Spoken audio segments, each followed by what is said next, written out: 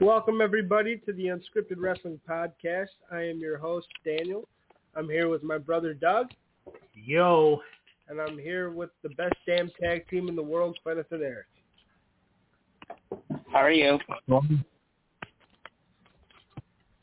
So Kenneth was like, I don't know if I want to team with Eric.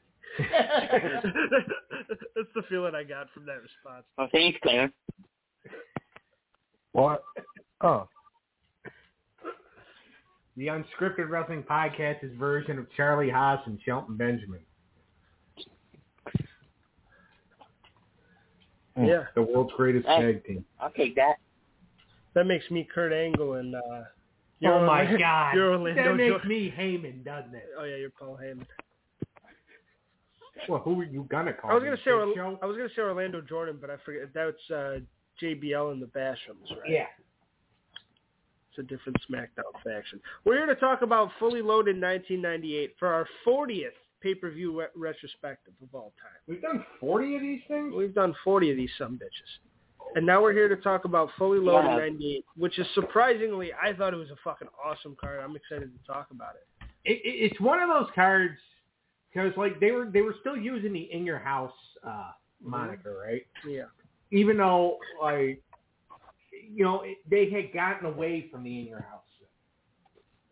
And, because it used to be called, like, back in 96 and 97, they would always say, In Your House, and then give the name of the pay-per-view.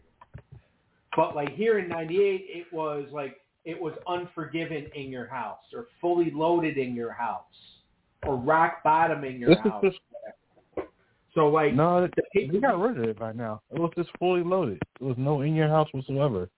No, it was. It's still being listed as In Your House, Clint. At least it is on Wikipedia. Yeah, it is. I'm just saying. I'm looking at it right now. But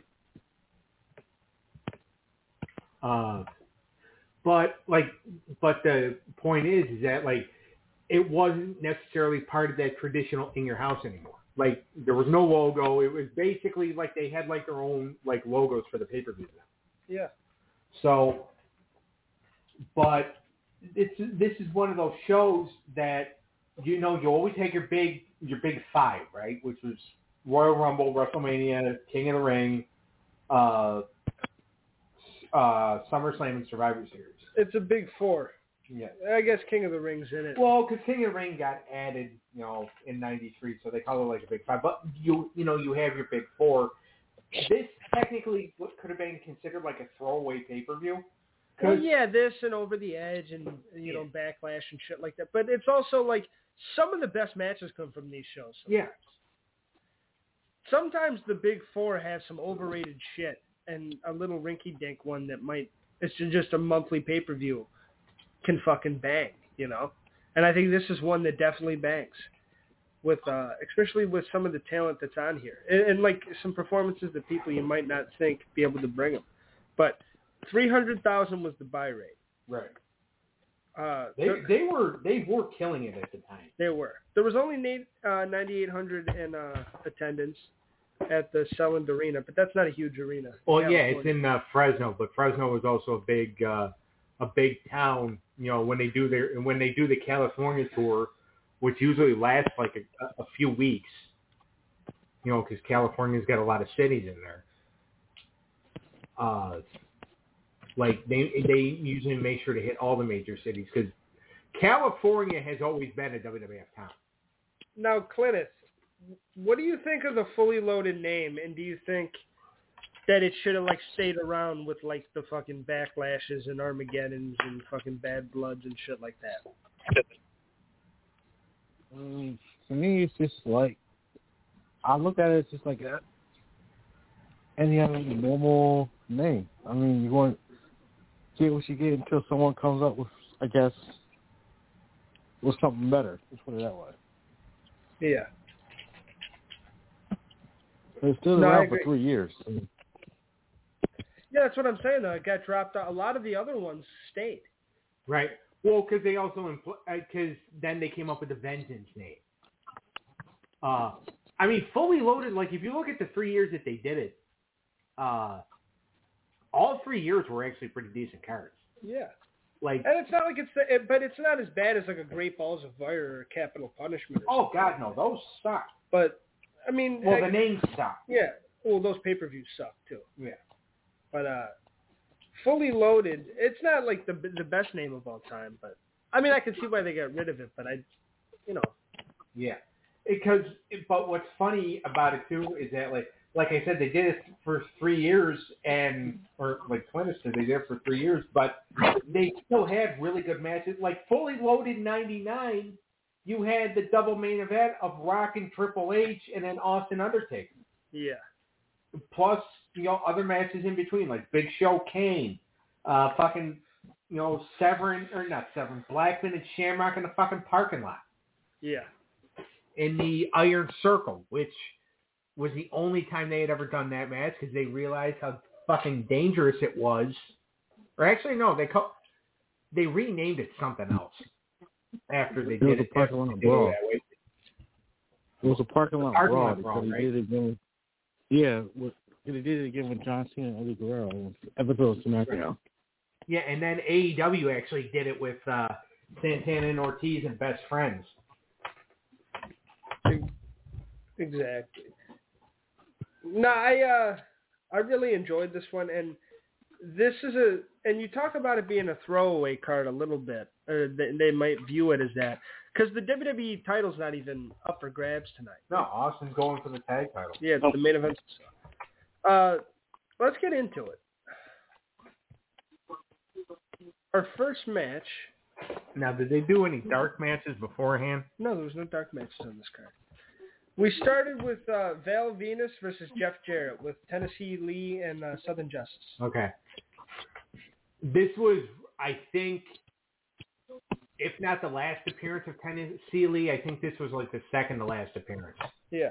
Tennessee Lee, Colonel Parker in WCW, was just as useless here as Tennessee Lee as he was as Colonel Parker in WCW. By the way, I hate the character. He's a Colonel Sanders fucking ripoff. Yeah.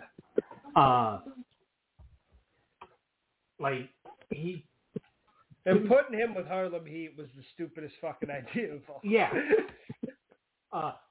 Well, the original. Well, we can't even really talk about the original idea that they had with him and Harlem Heat. Well, what went to screen was kind of bad anyway. But. Yeah. But the original. Well, actually, no. Like I said, I can't say it because we'll get into major trouble. What was the idea? You can say the idea without saying our take on it. The original idea was he was going to bring them out in chains and shackles. Yeah. Like they were his. Yeah, that's stupid. Yeah. That's fucking. I'm glad they didn't do that. An Ole Anderson idea, by the way. Yeah, who would have thought? But yeah, WCW's fucking dumb sometimes.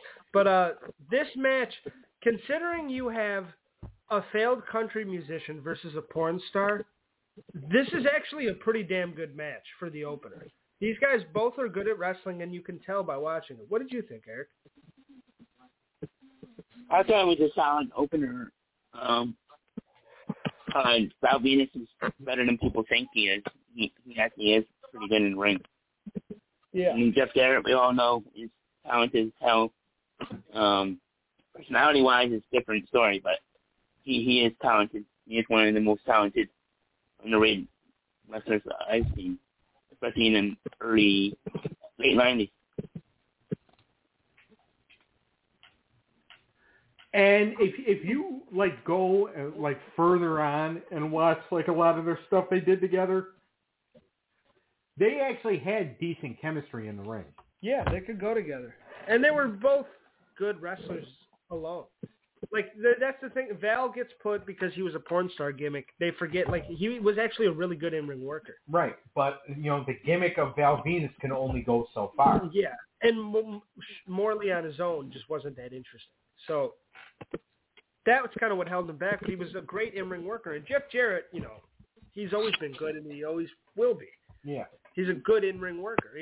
No matter what you want to say about Jeff, you can't say that when the bell rings, he doesn't fucking go ham. Right. I mean, look at all the guys that Jeff actually made look good that had no business looking good. All right. And the first person that comes to mind, God bless him, he better end up in the NFL Hall of Fame, next year because he is on the ballot right now. And I'm talking about Mongo McMichael. All right. Mongo had no business really being good at all, but Jeff Jarrett was one of the guys that could make him have at least a halfway decent match. Definitely. Yeah. So, Jeff Jarrett Jeff Jarrett gets the credit for a lot of bad things in wrestling. But I really don't feel like, I really don't feel like he gets the credit for the good things that he's done. Yeah. Because a lot of baggage. Yeah. I mean, yes, I know he gets a lot of flack for a lot of things, but let's face it, he's serving Kurt Angle's prison sentence right now. All right. So, as far as I'm concerned, that's a good guy. If you're taking another guy's prison sentence, or at least taking away a reason for a guy to off himself, then, good for you. That, in my book, that makes you a good human being. It also makes you the most tolerable human being on the planet that has to put up with that.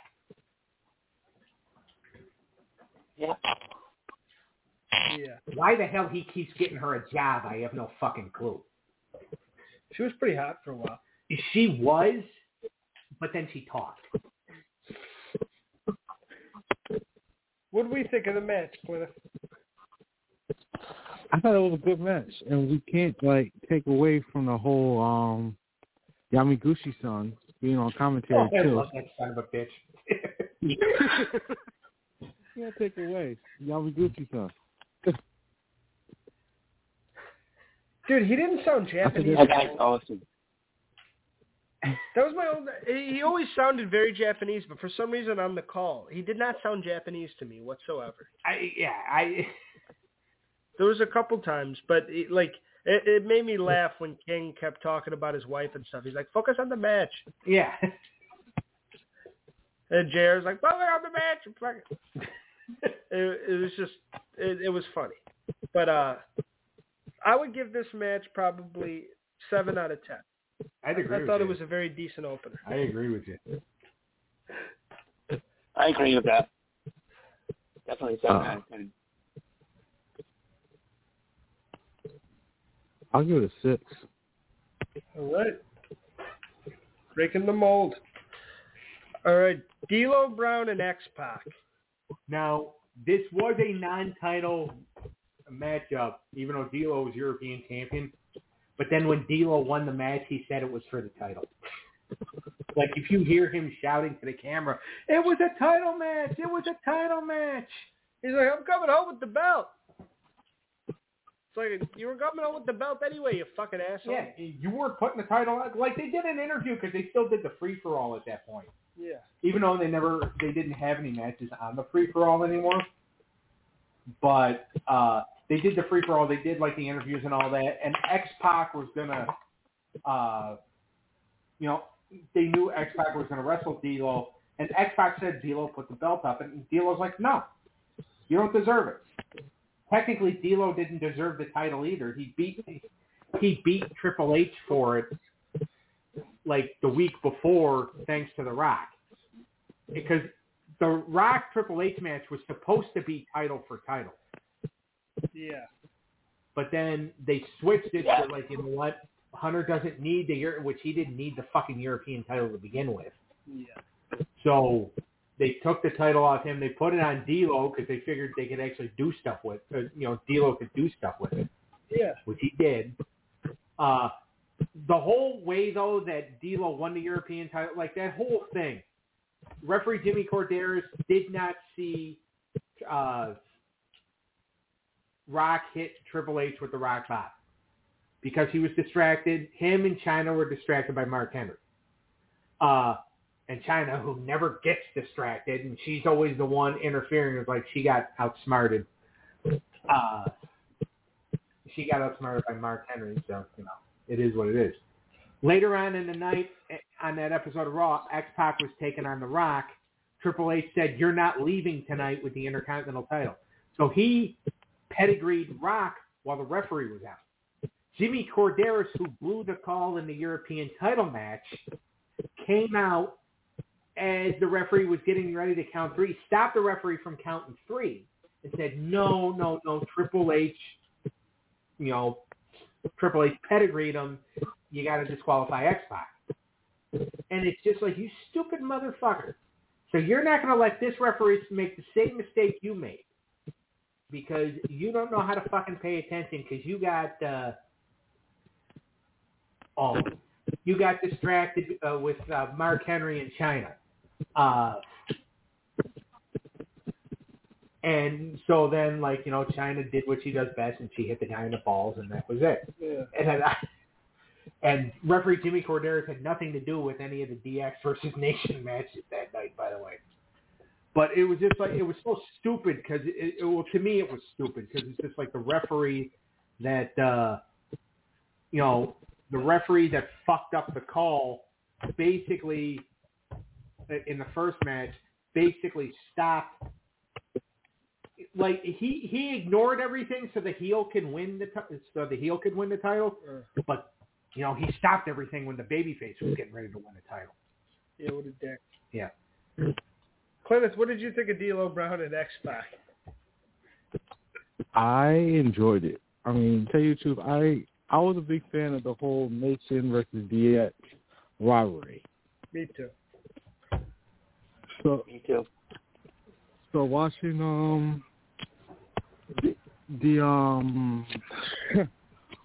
watching the whole thing go about, it's totally awesome. I mean, I was Team Nation all the way, to tell you the truth. And the funny thing is, with this match, X-Pac and D'Lo always, I think, had really good chemistry. And, this match here was actually, I think, one of the better wrestling matches on the card, even though they did have some good wrestling.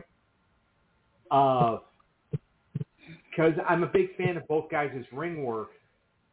And the Nation DX rivalry, it was captivating television because it was almost like they did the whole gang war storyline the year before with the Bariquas, the Nation, and the DOA. Yeah. This technically was almost like a gang war.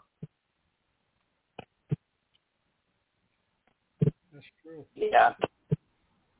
And that's what made it so good, though, because you had your baby faces and your heels, and you rooted for DX, and Rock was being so despicable with fucking locking him in a room and then fucking forcing himself on China and beating the shit out of DX all the time. And even this whole pay-per-view, it really built, if you watch this whole thing front to back, all the Nation matches, Rock and Triple H, and then you go on and you watch the ladder match at SummerSlam, yeah, it's a perfect fucking story told.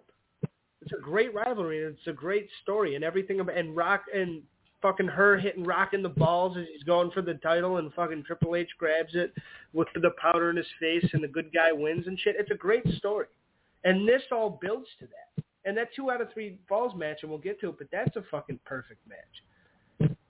Even though there's kind of a fuck finish, but it's still it's done really well to build to this big thing that happens. Right. When DX finally kind of wins. And the whole, the brawl, I think it was on Raw, or maybe it was a pay-per-view. The street fight, right? Yeah. Where was that was a Raw. That was one of my favorite moments growing up, is just watching fucking Road Dogg in the jean shorts and shit, and they're all fucking dressed up, just ready for war. The Nation comes out, same thing, dude. And they just fucking go at it and beat the shit out of each other. That was a gang war. You're right. But then because, Triple H, or because Jeff Jarrett and Southern Justice got involved and took out the Outlaws and X-Pac, and Triple H was, against the rest of the Nation by himself. Yeah. But it was a gang war, but you had 2 gangs who they had decent workers on each side. Yeah, and You had your clear baby faces and your clear heels, and I'll throw it to Clinic because you're the only one that should actually comment on this, besides us. But boy, why? Okay. Does DX on Raw dressing up in blackface, making fun of the nation, age well for you? Like, as a fan, do you still look at that and enjoy it, or are you like, dude, like, this is fucking kind of cringy? All right, let's put it this way. When I was younger, I tell you the truth, I didn't really care for it. I was a DX fan, so I thought it was funny. Now, I didn't look at it not because of the race, and I look at, like, a bunch of white guys dressing up, trying to be black and insulting it. I did not. And tell you the truth, I still, because I just know it's scripted. It's related. So I know behind the scenes what it's all about. It's entertainment. It's all this other stuff. But seriously though, I do see where people get insulted from, and I respect their opinion. Now, me, technically, because I know everything, the ins and outs, and how it's all scripted, of course. I mean, you have to think to yourself, it's like they had to get permission. It's not like, I know it's like, I know even though it's back in the 90s and everything was so loose and unedited back then, it still had to be like a pecking order. It's like, okay, you're going to do this thing, but it's going to be backlash. And the backlash certainly came.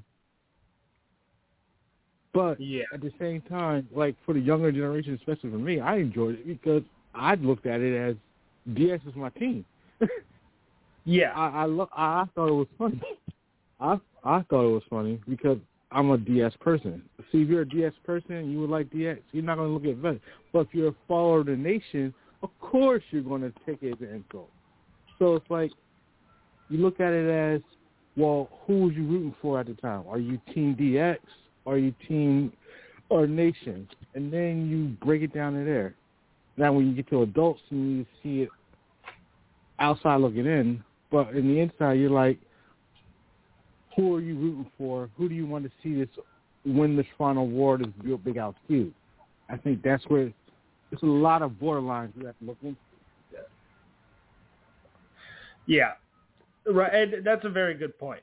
And you're right. And that's kind of how I view it too. Because like as a kid and shit, I was like, oh, the DX is making fun of the nation. This is funny. You know, I'm not thinking about it like that. No one is. But like if it happened today, like if fucking like the Dirty Dogs fucking, if Bobby Roode and Ziggler are baby faces and they're feuding with the New Day and they come out, like it's never, you can never do it again. You know what I mean? And like if you're not a fan of wrestling, maybe, and you don't really know what it's about, and you sit down and you watch it, I can see why someone would be like, dude, what the fuck?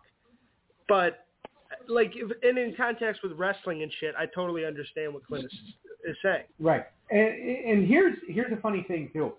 The night that aired, I saw it, because that was also around the time where, I really still technically wasn't allowed to watch it, but I'd be downstairs flipping through the channels or whatever, and I'd see it. And I saw that, right?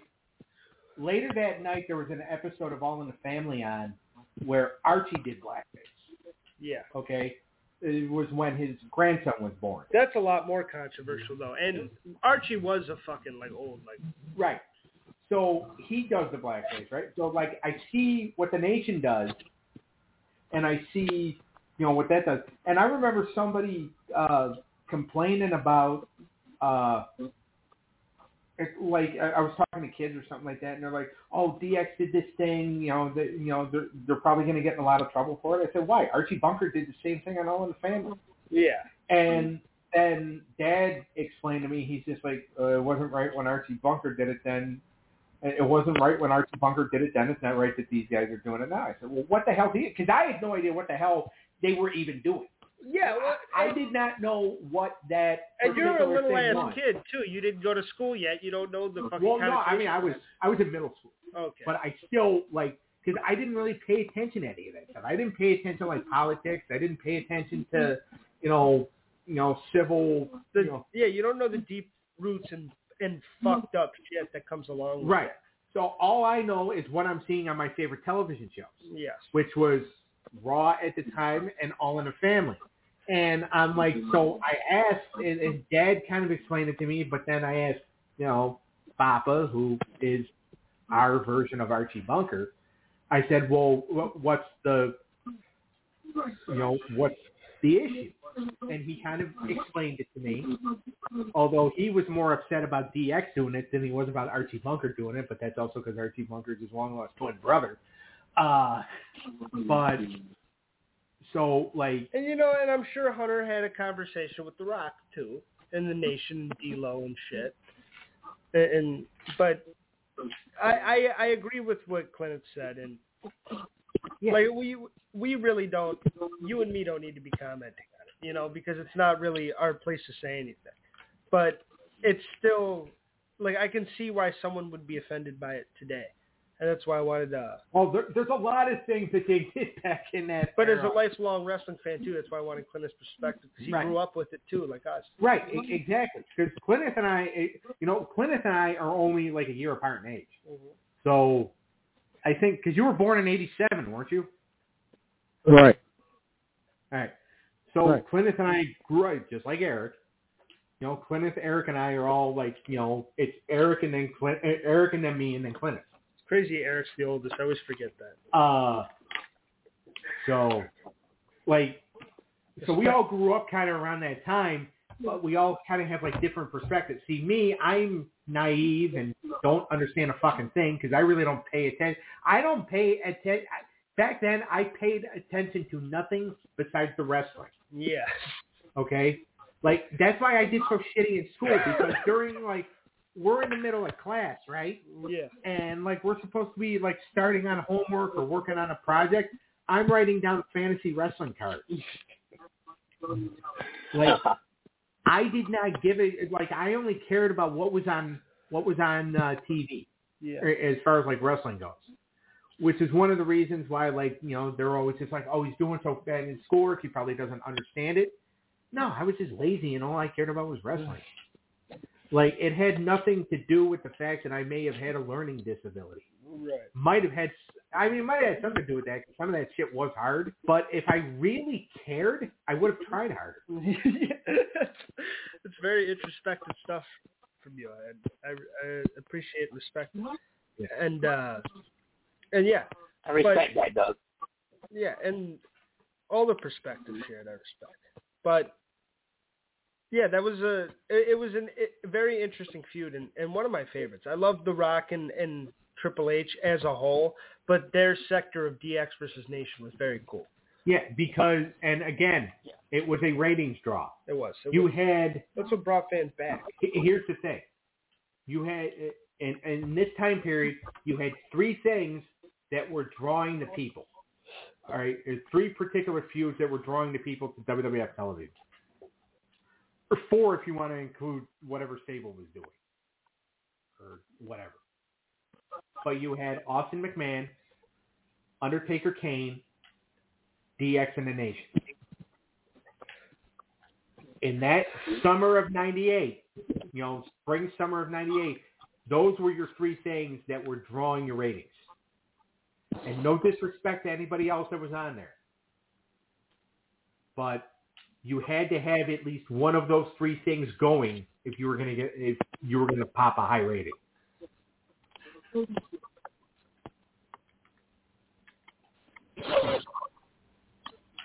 Yeah, I agree. All right. D-Lo and X-Pac to me was a 7.5 out of 10. I'd probably go as high as an 8. It was very solid. What about you? 7? I'll take a 7. All right. Next up, we got Farouk and Too Cold Scorpio against Justin Bradshaw, otherwise known as JBL, and Terry Funk. Eric, I'm going to start with you. What did you think of this one? I thought it was okay. But Funk leaving after for 6 months was interesting. I thought JBL was an asshole. It just goes to show. And the second part is, a year later, Farouk and JBL will become a tag team. I did watch a little bit of Fully Loaded 99, and they were known as they became tag team. So, interesting story there. Yeah, and I thought it was okay. I feel you. And the main takeaway I got from this whole thing, and besides, like, it's cool seeing Terry Funk kick a little ass, as Terry Funk and not Chainsaw Dickhead. But as Farouk, and I've met Farouk, you've met Farouk, he's a good guy. Fucking Ron Simmons is a great dude. But you got to think, in this time period, in this moment, when he's laid out on the side after fucking Bradshaw hits him with the chair and shit, he's got to be thinking, like, dude, a couple months ago, I was leading the fucking nation.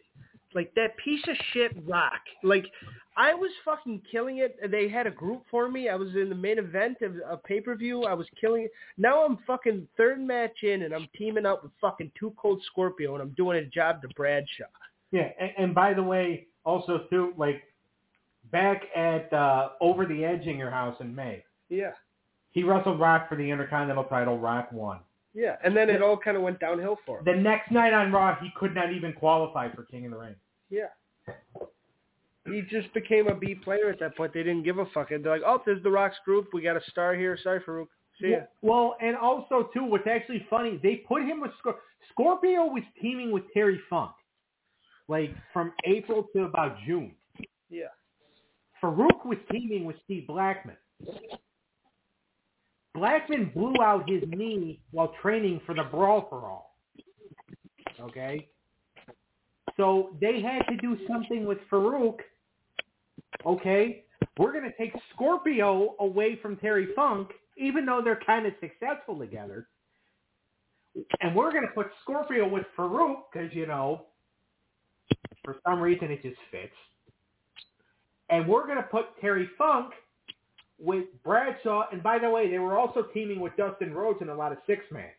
Yeah. The thing being, the common theme being theirs are all from Texas. So we're going to put the three of them together, and we're going to, so, you know, we're still going to kind of do something with them there, and we're going to put, you know, Scorpio with Farouk, because we can't have Blackman with Farouk, because Blackman blew out his knee training for something that our dipshit, dumbass fucking head writer came up with just because he wants to see Bradshaw get his ass kicked. Yeah. So, like, nothing really made sense. Yeah. And a lot of people have disproven that theory and said that Russo's a liar about that, the Bradshaw thing. But I'm only quoting. I'm quoting him. yeah, that is what he said. I'm not saying you're not lying. That is what he said. But I've heard a lot of people say that that's bullshit. Well, I believed a lot of people then. Because I don't think Bradshaw wasn't the loudmouth that he became when he was JBL yet, from what I've heard. And that's like he was still kind of a wet behind the ears, like happy to be there. I've heard the same thing. I'm just saying that, you know, because Vince Russo in his head believes that he created the Brawl for All because he hated JBL. Yeah. Well, Vince Russo believes that he's the supreme ruler of wrestling too. Well, yeah, exactly. Which is why, like, to be honest with you, a lot of the shit that they had, you know, with what I just explained, which I can't remember like the order of which I just explained it all, so we're not going to go back to that because we'll be here another half hour. Yeah. But like a lot of that actually just screams him. Yeah. I agree. All right, Clinton, what would you rate this match out of 10? I'll rate it a 6. Okay. I go a 6 also. What about you, Eric? I'll give it a 5. Wasn't feeling this one as much. What do you think, Dougie? I don't think the match was that bad. I say it was a 6. Just because, like, for a throwaway match, I still think it was decent. Okay. Well, to tell you the truth, I think the match kind of went downhill when Terry Funk announced that he was retiring for the 6 months. That's when, to me, everything just went downhill. Well, yeah. You saw it during the match. Like, okay. You saw it, everything. It was just like, ugh. Yeah. There was no more chemistry between the two. Him and Mick Foley, dude, you can tell they were friends. Yeah. Because both of them fucking each retired about 92 times. Well, Funk first retired in 1983. And I remember that whole Behind the Mat movie was about him retiring. Yeah, in 97. Yeah. And he was back by 98. Yeah, he debuted in the WWF like December 29th, I think it was, 1997. So his retirements don't mean much. But, well, he probably, in 97 when he retired, he was working for Heyman. He probably ran out of money. yeah, Heyman was probably taking money out of Terry Funk's pension to pay him. That's funny. All right, Mark Henry and Vader. What'd you think, Bubby? Make it a good one. I think it was. This was an interesting feud, but it was also just like it was to get it was really to get Mark Henry over because I think they were just about done pushing Vader at this point. Like, I'm pretty sure they had no interest pushing Vader anymore. So, like, the whole thing, because did Vader even get that much offense in? Not much. He got a couple punches. I mean, I know he got You the got big slash in. Threw him in the corner. Yeah. But, no, that's definitely what this was. You're 100% on the money. All Vader was doing, like, Vader was there to put Henry over in 5 minutes and then call it a day. I don't even think Vader Exactly. had... I don't even think Vader had won a match up to that point since, like, he came back from his face injury in, like, the beginning of May. But for a 5 minute little affair with not much fanfare behind it, not much of a build, or not much craziness, and Mark Henry's just a member of the nation. He's not really, like, he's the world's strongest man, but he's not, like, that, the fucking Power of Pain and all that shit, and House of Pain, and yeah, that shit hadn't came yet. But it was a decent big man match, and Vader, you could tell Vader still knew what he was doing, as opposed to in the ring, and, like, putting on a good, big man matches are so interesting, and they're so much fun, because they can be the worst thing on fucking planet Earth, because you could have two big guys that are very clunky, can't work that well, and no one's bouncing off each other. Well, they are, but not in a good way. They're just bouncing. But then you have really good, like, you have your Batista versus Undertakers. You have your fucking Undertaker versus Canes. You have your Big Show versus whoever could put them over. You had matches where these two titans that are making each other look fantastic, selling well, but also looking very powerful. It can be one of the best matches in existence if you get two really good big men in their prime that can make it work. That doesn't happen a lot.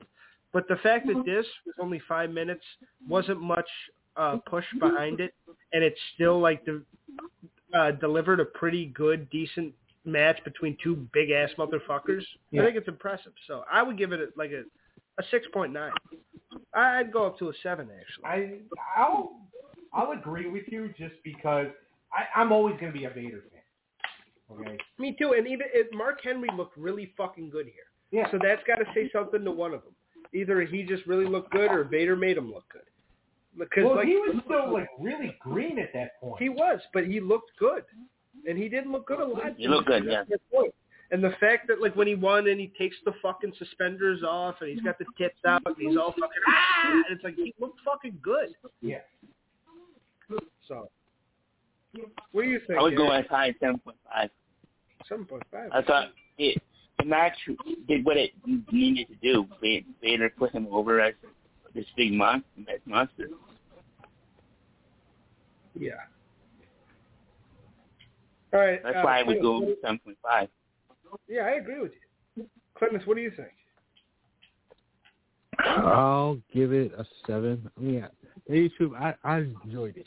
I like watching two big guys like actually go at it and actually has more than like I think power wrestling altogether.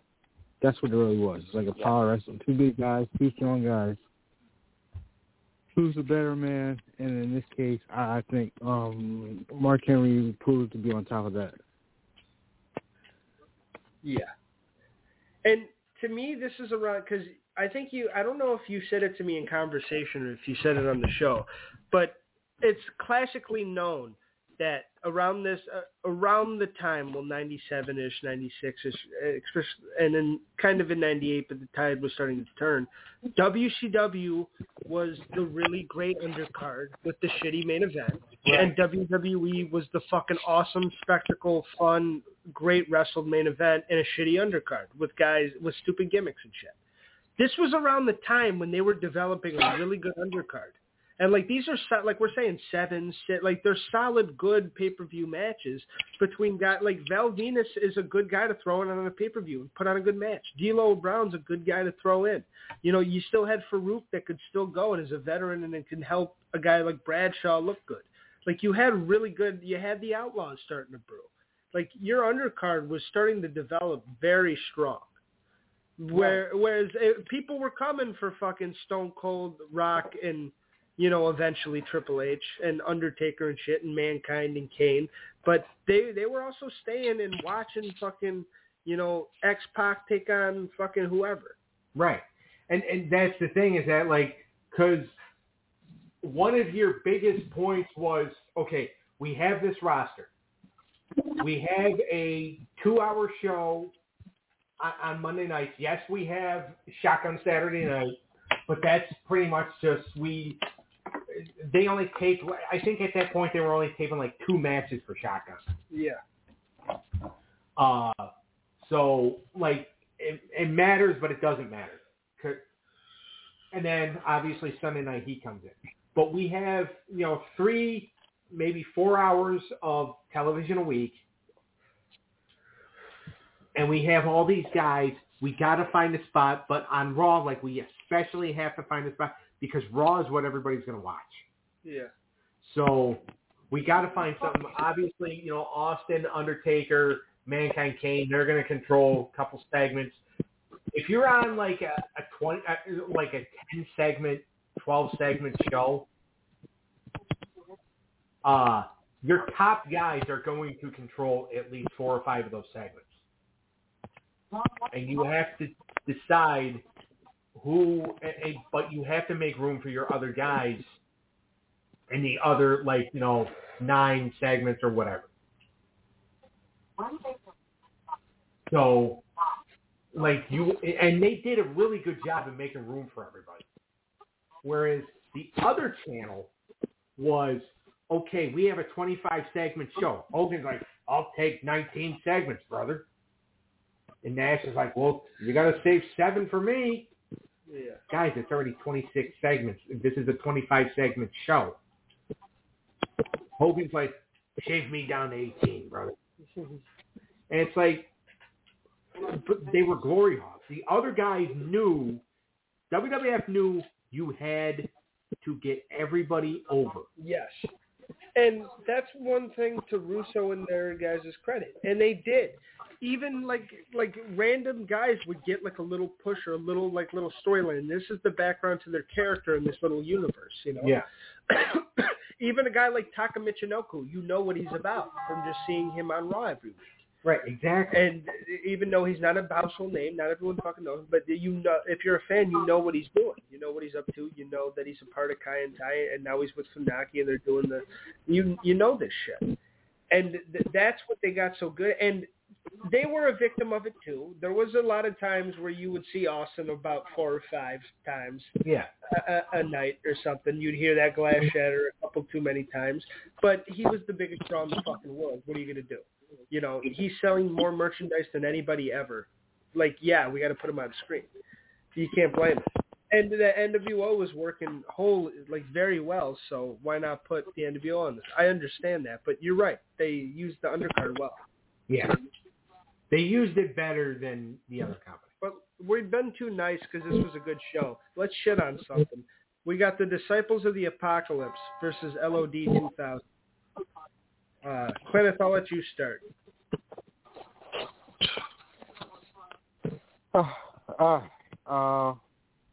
Play you choose. He doesn't know where to start. Yeah, because I didn't really feel this match. I wasn't really into this whole. Me either. This is more like a bathroom break paper match for me, in my eyes, to tell you the truth. And I'm going to be dead honest with you. I didn't really feel it. I didn't enjoy it. It just wasn't Yeah. Well, let me pose this question, and anybody can answer it. Okay. Because I do got something. Okay. Was it the fact that, nobody was really feeling this match because you kind of knew of Hawk's problems? Or was it the fact that maybe LOD and DOA really didn't have that good of chemistry? I think it was the the match. chemistry part. Yeah, I agree. I think the match just sucked. I wasn't thinking about Hawk and the shit he was going through. I feel bad for that man and everything he went through and the demons, and it sucks that he was kind of put on display. But this match just sucked. And the 8-Ball and Skull, the Harris brothers have gone, good for them for being able to do stuff and get work, but they've never fucking struck me as anything with talent. And I know I'm armchairing over here, who the fuck am I? But I'm just saying, they've never made me go, oh, I want to pay money to see them. So, and I'm a fan, and I pay money to see the shit, and I don't want to pay money to see them. So, they fucking suck. And Paul Ellering turning on the LOD could have been the biggest storyline ever in the fucking 80s. It could have been a huge fucking deal if done correctly. But putting him with these two idiots just because they're bald, it just seems like they're all there because they look like testicles. It's just stupid. And he's in a biker gang now. Fuck the LOD. It's dude, you founded these guys from the beginning. Now you're going to turn on them to be the 5th match in and fucking be with these two bald idiots? Fuck you. Well, I think it was also, too, because they really didn't have a lot of heel teams left. So I think it was either... They were trying to give the Harris brothers the rub by giving them Ellering. Yeah. But it didn't work. No, it didn't. And that's the thing. So, everybody's kind of among the... Everybody is kind of among the opinion that, it was just the chemistry. Yeah. The chemistry was, the lack of, right? Yeah, well...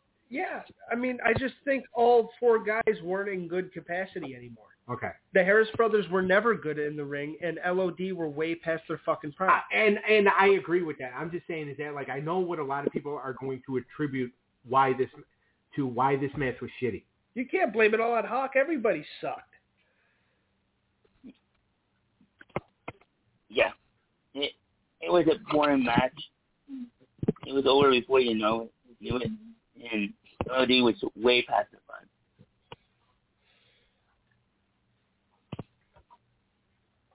But no one could. I don't think any of these 4 guys could put on a good match with anybody at the time. And I love all 4 guys. Well, no, I love 2 guys. LOD's the best fucking tag team of all time, in my opinion. And Disciples of Apocalypse can blow ass. They sucked.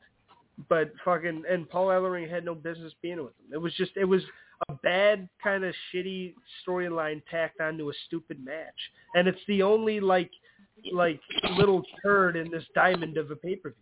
Because everything else on here is fucking solid. The next 4 matches, or the next 3 matches we're going to talk about, and there's some nice boobs in between, are very good. Everything else before this was pretty good. Yeah. And a solid wrestling card. But this is bullshit.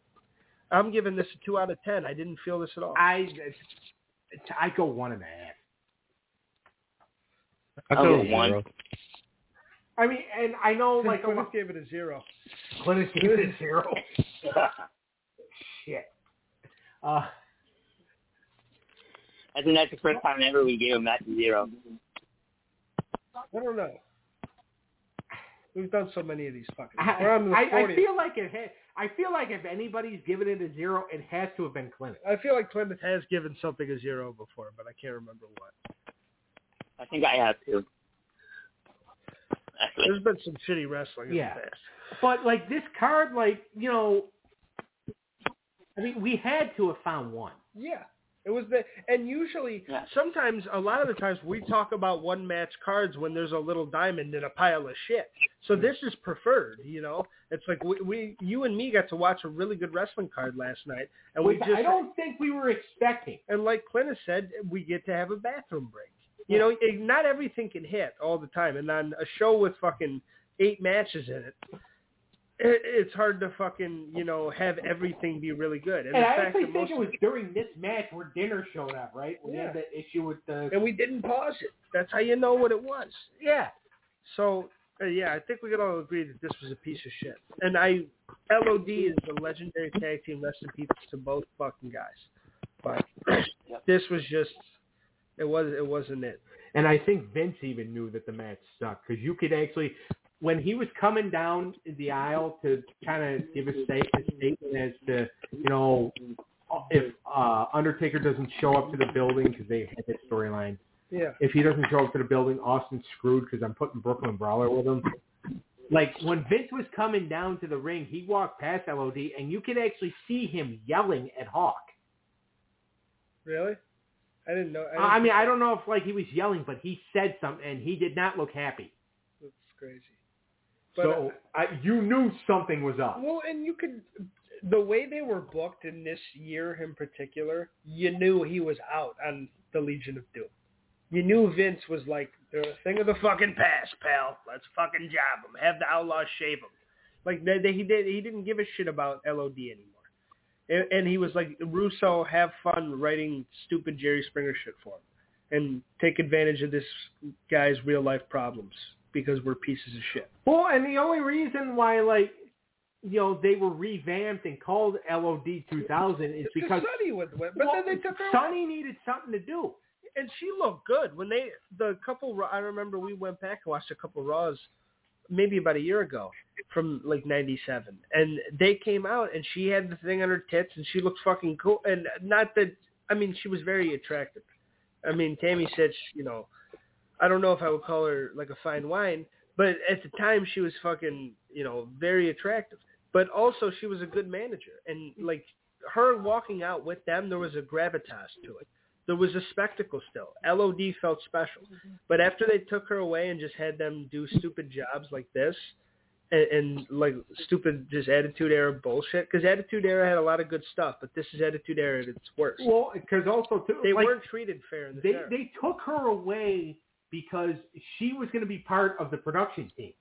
Yeah, but everybody bitches about how Ric Flair was treated by Bischoff at WCW and how he was booked and how he wasn't treated like a legend. What about these guys? This is kind of like... Vince was not treating them very well here. No, he wasn't. And then the whole, you know, that stupid storyline, which I really don't want to get into because that's just, like, it sucks. Yeah. But... Let's talk about something kind of weird but kind of good. This was fun to watch. Owen Hart and Ken Shamrock in the dungeon with Dan Severn as the guest referee. And they're literally in fucking Owen's mom's basement. Fucking... Sue's former training school. Yeah, which is a basement in their house with mats on it. It's the very old, so like amateur wrestlers will know, like if they watch the we've all trained in something like that. And like... It's just a cool, like, man's man, old school wrestling room. Like, you know these guys became, like, when you hear the stories of the gritty dungeon and them fucking, it's hot and sweaty in there, like, the old pipes and shit. Like, it all rang true with the video. But what came across in the video, it's like, whoa, this was a tiny fucking room. Yeah. They were fitting all these sweaty-ass, like, fucking grown-ass 30-something-year-old dudes in this fucking room, just wrestling and grappling and fucking, and, like, this is a tiny room. But Owen Hart and Ken Shamrock are the guys that can make this look legitimate and not dumb. They were the two guys to pick for this. Because when Owen felt like making something look legitimate, he did. And Ken Shamrock had an intensity behind him to always make something look cool. So these two in this tiny room made a really good... Like, this is a cinematic... Like, when you talk about, like, the Boneyard and all the cinematic matches nowadays, this is kind of that. But it's also like an MMA fight, and it's like an old school fight. It's a shoot, like everything about it worked for me. I thought this was really good. I told you last night that this would be UFC if Dana White had no money. Yeah, they just held it in the basement. Yeah. Yeah, that's what, and throwing I enjoyed it. The wooden walls and shit and throw them at the pipes and stuff, like, and hit them And with the Shamrock's head going through the ceiling. Yeah, it was just all very good. The submissions they used, it was all good. What do you think, Clement? I mean, I really like it. Not. I think for old school, very old school, and like, I'll say, it's like watching a dark, have one of your friends. You go old school, friends coming over, having a wrestling match and tearing up your basement type of things. But there, you got to see two adults doing it as well. It's like that type of thing. Moment. Yeah. And Severed was a good referee. I mean, he fucked up at the end, but they made it look cool, and he sold it when he got hit. And everything about it I just thought was well done. And they, like, Owen Hart with the beat down hoodie and shit, it was like two tough guys going at it. I really liked it. I mean, I would give it a 7. It did feel, for a gimmick match, I give it an 8.5. I was really high on this one. Yeah. And you made the comment afterwards, like when Owen won the match, like you're just like, yeah, now Owen's going upstairs to get his mom to make him a sandwich since they're in her house. Yeah. Because they're literally in the Hart household. He's like, I'm going up and getting a glass of milk, Ma. I just beat some ass. Call the ambulance. Can you imagine, though, like, because I have no idea how many of the Hart kids were still living in that house at the time. Because you had to think Stu and Helen were not just living in that house by themselves. Yeah. And fucking, so, like, when Shamrock's head goes through that ceiling, I wonder, like, if through that ceiling, if that was somebody's bathroom. Well, and you can tell, and they did you can tell they, like, pre-did the hole and spackled it and shit and made it, like, to where it was light. Like, you can tell he didn't go through the floor or nothing. They weren't fucking with the foundation of the house. You knew Hart's had to live there afterwards. Yeah. Stu was like, do not fuck with my house.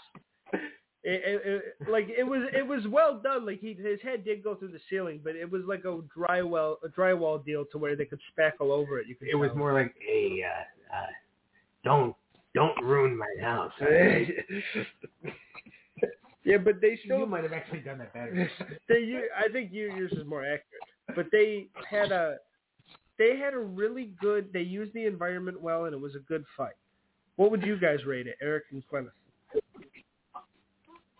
I'll give it an 8. I thought it was well done.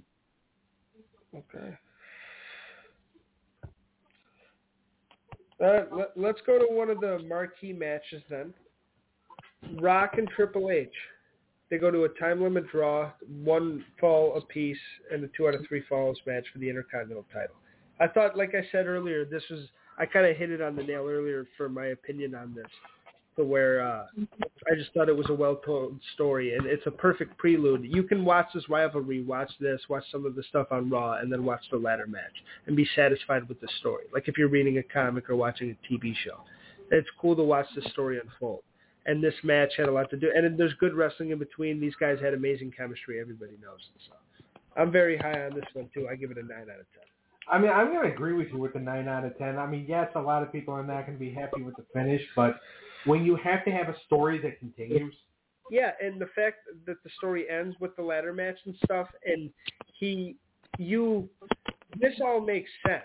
And him going for and it just builds up anticipation, the fact that he should have beat him, and if he had a couple more seconds, that shit all works. Right. It's funny that, like, and then, like, this constant interference from the Nation, but then, DX kind of comes out and makes sure that's... Kind of sticks up for her man. Yeah, after fucking up at times by distracting the referees so the Nation could interfere. Yeah. Stupid bitch. But then finally, like, when the referee's down, she realizes, oh, yeah, I can go hit Rock in the balls now. He loved hitting him. And he sold that dick shot so well every time. Every fucking time. The dick shots and stunners Rock can fucking pull off with perfection. But, what did you think, Eric? I thought the match was solid. I mean, time limit draw. was pretty cool. It would extend the story, obviously. These two always had good chemistry. I thought that Rock was probably Triple H's best rivalry. To be honest, I know a lot of people say HBK or Austin, but I think Rock and Triple H, they just had that chemistry. The rivalry was probably one of the longest rivalries in history. They even wanted to go back to it a couple of years ago, but obviously Rock didn't come back. He couldn't come back.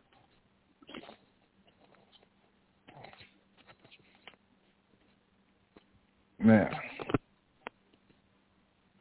So this match, to me, I will say it was a good. But the only thing I don't like about it is about this match was how much they emphasized on it.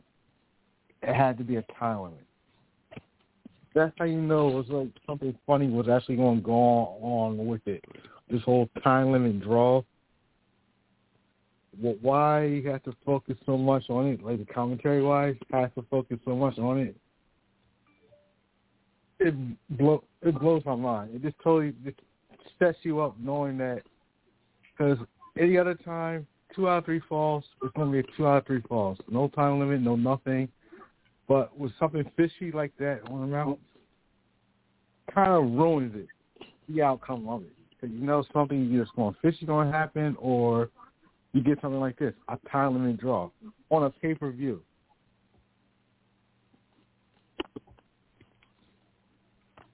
Yeah, it's a really good point. It's definitely a good point. All right, did everybody rate it, or? Yeah, I did. I'll give it an 8. See, I'll give it a 6. Okay. All right, now comes as we're getting towards the end here, now comes the fun part of the show.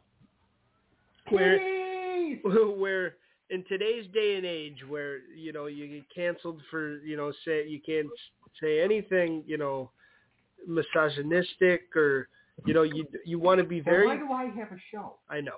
But you got to be very delicate, especially when talking about females. Then why do I have a show? I know, but this is the part where 4 single, unless Gwyneth or Eric are wiped up, then I apologize, but 4 single dudes get to talk about Sable having black imprints on her titties. And am I the only guy here that thinks that Jacqueline was hotter? You know what? Now that we think of Jacqueline was very attractive. That red outfit was nice. Sable didn't even try. She just put some paint over her tits. And here's the thing. It's kind of hard for me to see Jacqueline as a attractive, drop-dead, gorgeous woman because she was so fucking dangerous. Yeah. She was such a badass. She had a nip slip on this. Yeah. She was such a badass that, if you go up to her and slap her on the ass and say, "Oh yeah, get it shaking, girl," she'll rip your arm off and shove it up your ass. So, it's kind of hard for me to say how attractive she is because she scares the shit out of me. It's hard to have the hots for a woman that makes you pee yourself. I thought she was very attractive. She was getting a lot of boos from the audience, and I understand she's the bad guy, but, I thought she kind of looked prettier than Sable. And Sable was the free the tits. She was like, Mr. McMahon, which is funny because she's the one that files for sexual harassment later and shit. And that makes it all weird because this is kind of written out for her and stuff. But she's out there. She's like, Vince McMahon doesn't want me to show my boobs. And it's like, bullshit.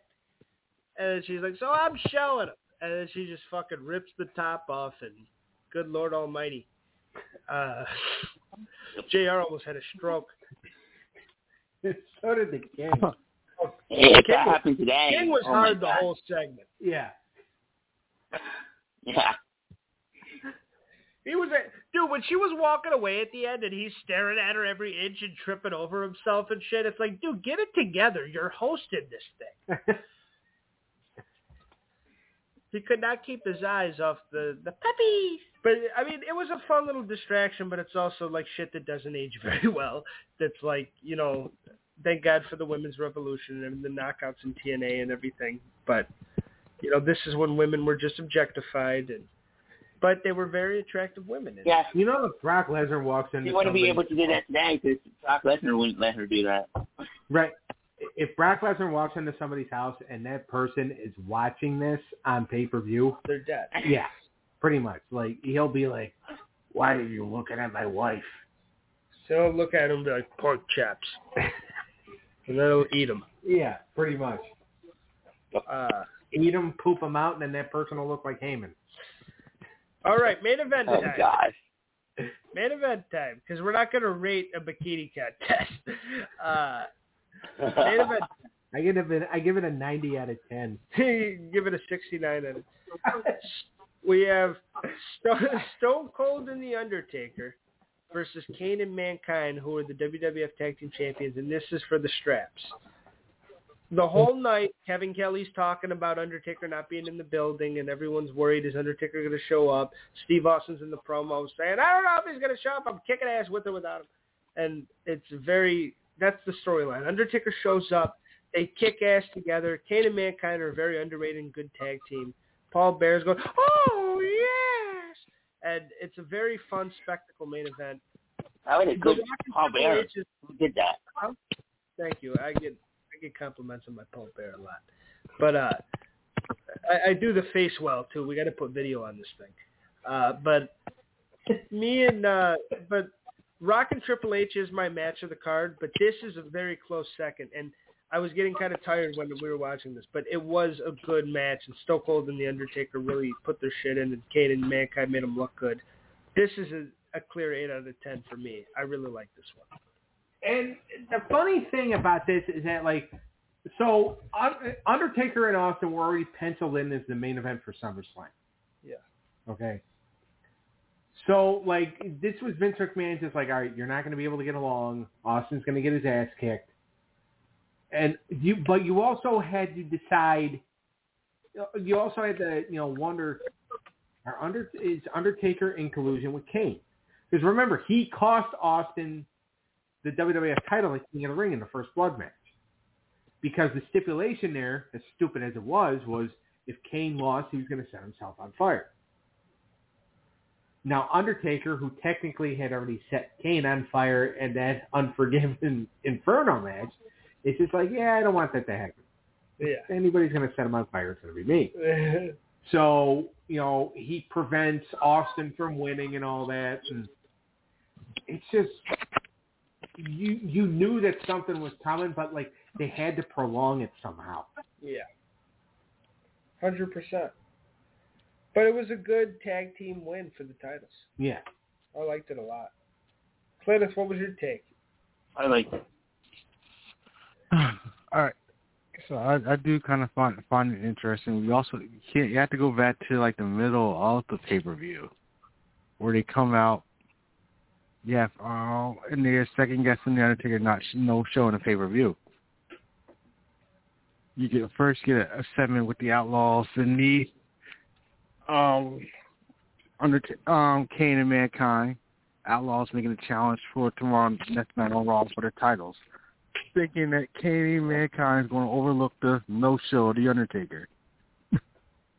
Then you have Vince McMahon, the following segment, saying if Taker doesn't show up, Austin's tag team partner is going to be the Brooklyn Brawler. I mean, how can we skip over these two things? And they give him a standing ovation for him, meaning McMahon and his stooges.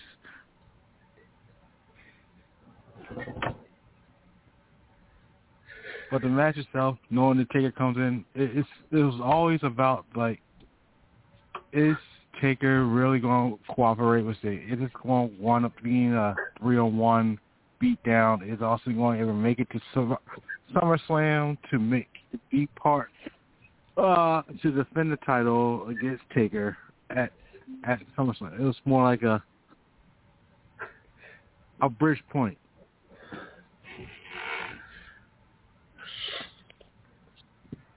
Yeah, I agree. For the match itself, it was good. I mean, watching Taker, Austin, and Taker become a double champion, winning both the tag titles and the WWE champion. But then again, once Taker gets a win, he walks out with both title belts. Yep. Yeah. Doesn't even look back at Austin. He just walks. Yep. All right. It's very intriguing because you don't know what Undertaker is going to do with those titles. And Austin's pissed.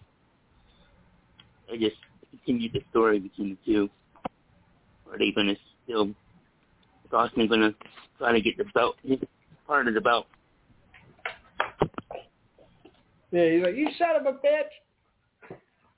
Give me that one. Give me one of those. What did happen in that night, Doug? I forgot. Huh? I was asking what happened the next night.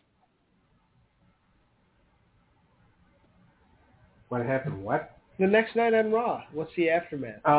They defended against the Outlaws. Okay. Does he give him a belt? Yeah. Okay. All right, what was your rating for this one, Eric? I don't know. I think Plymouth gave it. I'll give it an 8.5. Okay. I'm my favorite gonna match. agree with Eric. Lord help me. Yeah, I love it. Hey.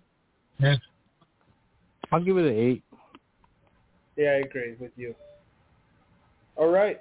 Let's give our final thoughts on the pay-per-view as a whole. I'm picking the show for next week. Okay. Unless we already have something planned. I was thinking, but if you got something, okay, do it.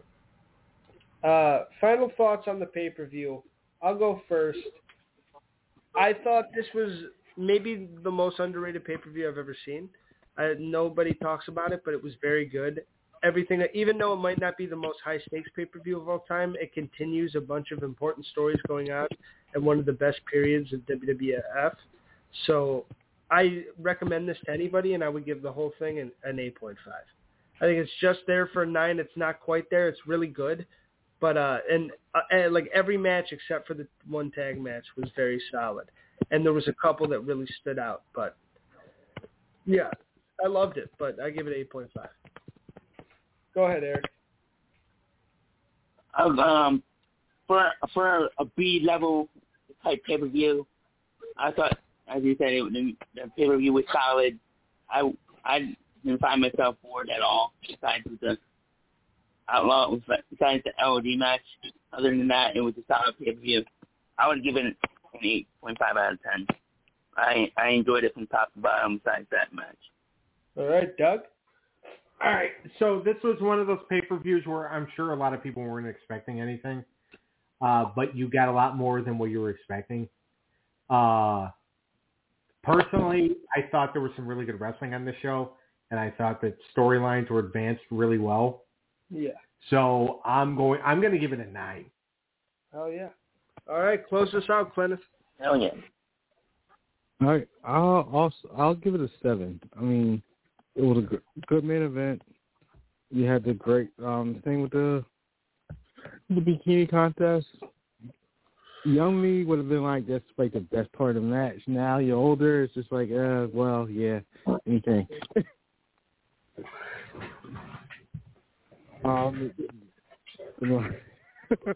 The line, it was a dungeon match, in Stu Hart's dungeon.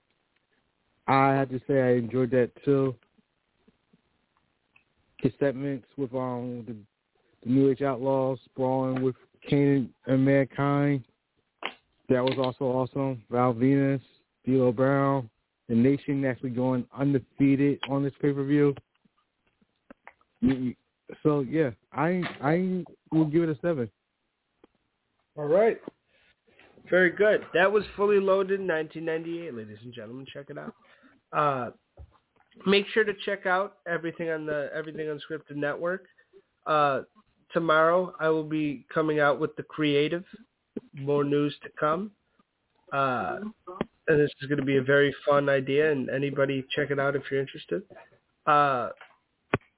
Me and Mindy are going to be doing the Stabcast on Sunday. And we're going to be talking about Renfield.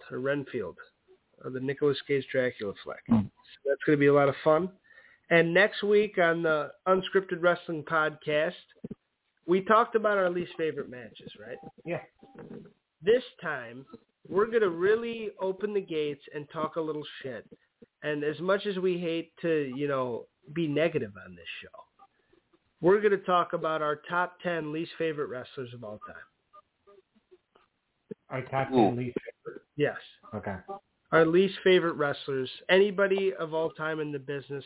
It doesn't have to be, I didn't want to call it worst because I don't want it to be like an objective. We have done a worst before, but it wasn't like our least favorite. How long ago was it? Like 3? 3 years ago? Yeah. Yeah, well, then we're fine. Our top 10 least favorite wrestlers of all time. We're going to talk a little shit. We're going to talk about the people we don't like, and it's going to be a good time. So check that out next week, and everybody have a great weekend. Have a good weekend, guys. Later. See you guys tomorrow. Later. See you tomorrow.